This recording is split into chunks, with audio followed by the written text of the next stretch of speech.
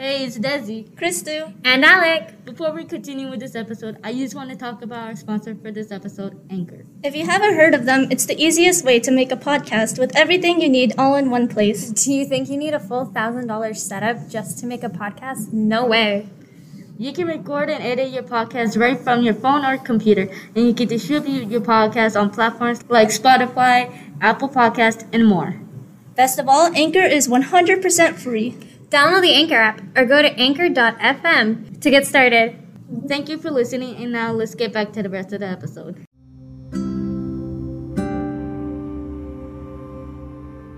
Hello and welcome back to Storytime with Desi. I am so glad to be back. First off, I just want to say thank you to all those listeners who have waited these past 2 months for our return. Now, before we continue on with the episode and before I continue reading the chapter, I just want to give a huge shout out to Astro Wu and Core 3, who are part of my podcast crew, as they have helped me out so much making this chapter, and they were the reason that could make this episode possible. Now, I will give a disclaimer to those who have already listened to the trailer. I will be repeating the section that I read in the trailer, mostly for context and just for people who decided to skip the trailer and wanted to just get to the chapter already. Without further ado, let's get onto it with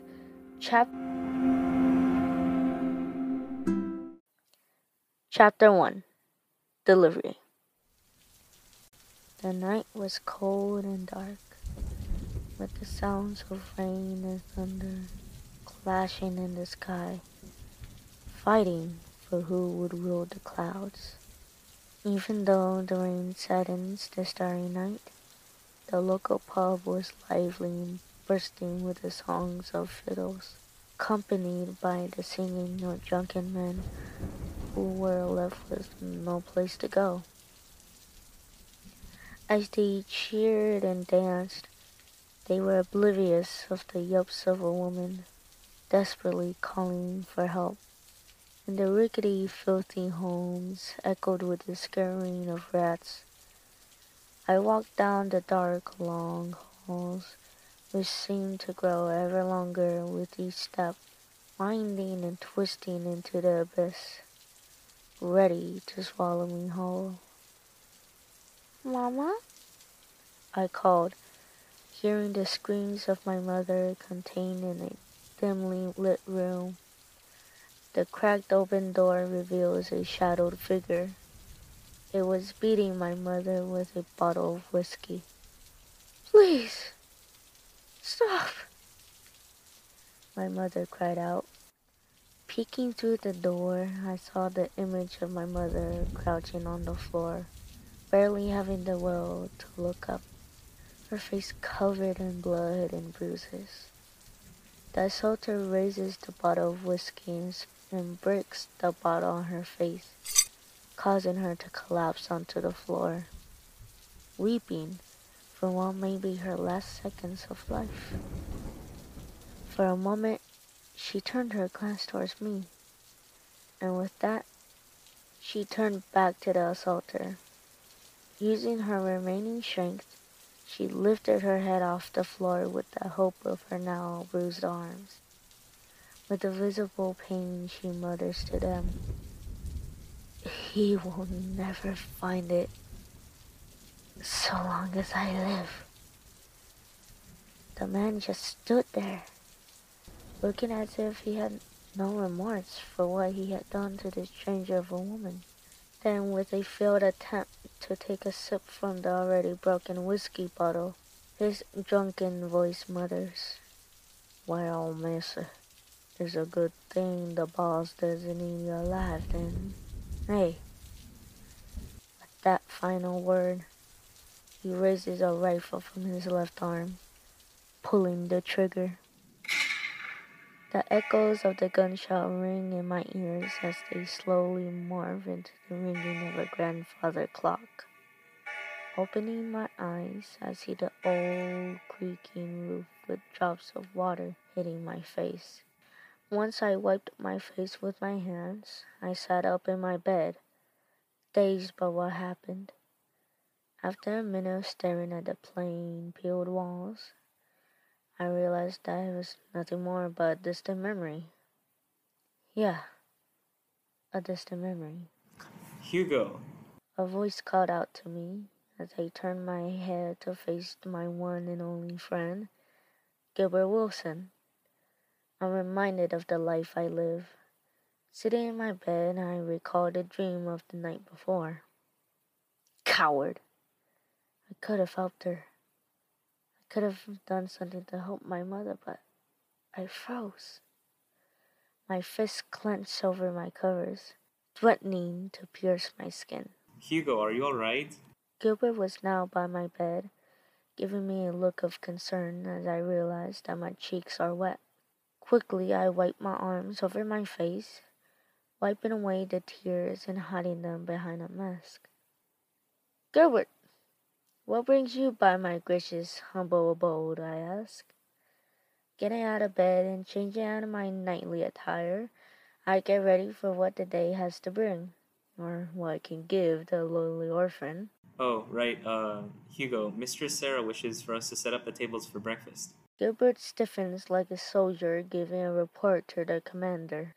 After getting ready, I walked up next to Gilbert and sighed. Then let's get started. Walking towards the dining hall, I turned my gaze to my ragged coat and peered at the hidden book. Good.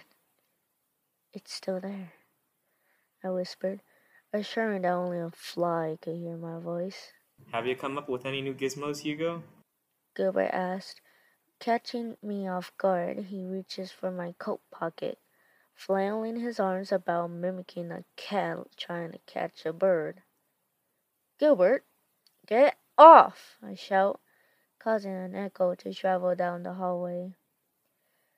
Gilbert, in shock, backs away, accepting defeat as he doesn't try another attempt. Odd. Gilbert usually is harder than this to defeat when it comes to my invention journal. Reaching for my pocket to check that nothing's damaged, I'm stunned to find that it's empty. In a silent panic, I start looking at the stony ground beneath us. Where did it go? Did I drop it? When searching for my journal, a realization hit me. Why did Gilbert give up so easily?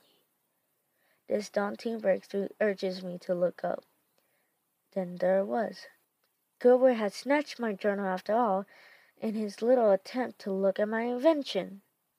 In anger, I started charging at Gilbert, and not even a second of running, Gilbert turns to see me in the middle of the hall, and his joyous smile turned into one of fright.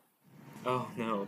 Gilbert said, and in a blink of an eye, he too started to charge down the now crowded halls.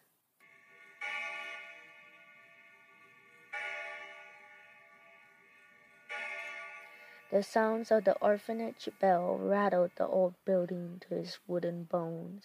As Gilbert and I sprinted down the halls, children started to walk out of their rooms with droopy eyes and gasping yawns, ready to get the first meal of the day the pigs in the slaughterhouse would deem a meal. Perfect, I chuckled. This was excellent, as it gave me the perfect chance to catch up. As the halls feel like every day at exactly 10 o'clock, the main halls will always be bustling with hungry children pushing and shoving to get to the dining hall. Yet no one thought of using the back halls that led through the courtyard in the middle of the orphanage. I discovered this when I was a younger lad, experimenting with which hall led to the dining hall the quickest. Mapping out my route, I made a sharp turn in the upcoming hall, dodging and racing around the pillars that wrap around the courtyard. Something was off. Usually in the morning, these halls are barren, but a whisper could be heard echoing in these once barren halls. The mistresses at the orphanage tried to teach us that we shouldn't stick our noses in things that don't concern us. But when your mind is always questioning and wondering how things tick, well, let's just say that my curiosity got the best of me. Creeping down the halls, tracking where the whispers might be coming from, I find a passageway that is unfamiliar to me as I walk towards the giant wooden door embedded with metalwork that was unbeknownst to my eyes until today. "So when shall the next delivery be, Miss Jacqueline?" a voice said from behind me. Without a second thought, I bolted for the nearest corner, but I only hid far enough away to hear what was to be said. "In 1 or 2 days from now," said Miss Jacqueline, "the delivery shall sustain this wretched place." The mistress walked up to the skillfully crafted door, dragging her plain blue dress along the stony floor as she grazed the wooden door with her fingers. "Soon we'll be sending out some more miscreants to that filthy dump, and I get to live like a maiden in the countryside," she said enthusiastically. Spinning around as she walked away from which she came, I got a glimpse of a crooked grin stretching across her wrinkled skin. Once the mistress left, I took the chance to make my way back to the dining hall. Stunned by the actions that had transpired, my mind filled with thoughts that never crossed it before. What was to be delivered? Why was the headmistress there? Who is getting the deliveries? Who else knows? Whilst lost in my thoughts, I was oblivious to the calling of my name. Standing in the entrance of the dining hall doorway was Gilbert, joyfully hopping about like a child on Christmas morning. I win! I finally win! Gilbert shouted, filling the halls with his gleeful laugh. "You two, quit messing around and set up the tables. We have mouths to feed," ordered one of the mistress. Without bickering, Gilbert and I get to work setting up the tables. While putting down the utensils, I turn my gaze to the children in the doorway, waiting for their first meals of the day. After a few seconds of watching them talk and play as they wait, I realize that not all are here. Where have they gone? My mind wanders. Deep in thought, I think of something that makes my heart sink. Can they really do that to poor children? After some time getting lost in my thought, I'm pulled back to reality when Gilbert asked me what equations we might learn in math today. "Huh?" I replied, losing my trace of thought. Hugo, are you alright? Gilbert questions as he notices my weary demeanor. "Yeah, I'm fine," I reply, but then I mutter something under my breath so that none can hear. I'm sure everything is fine.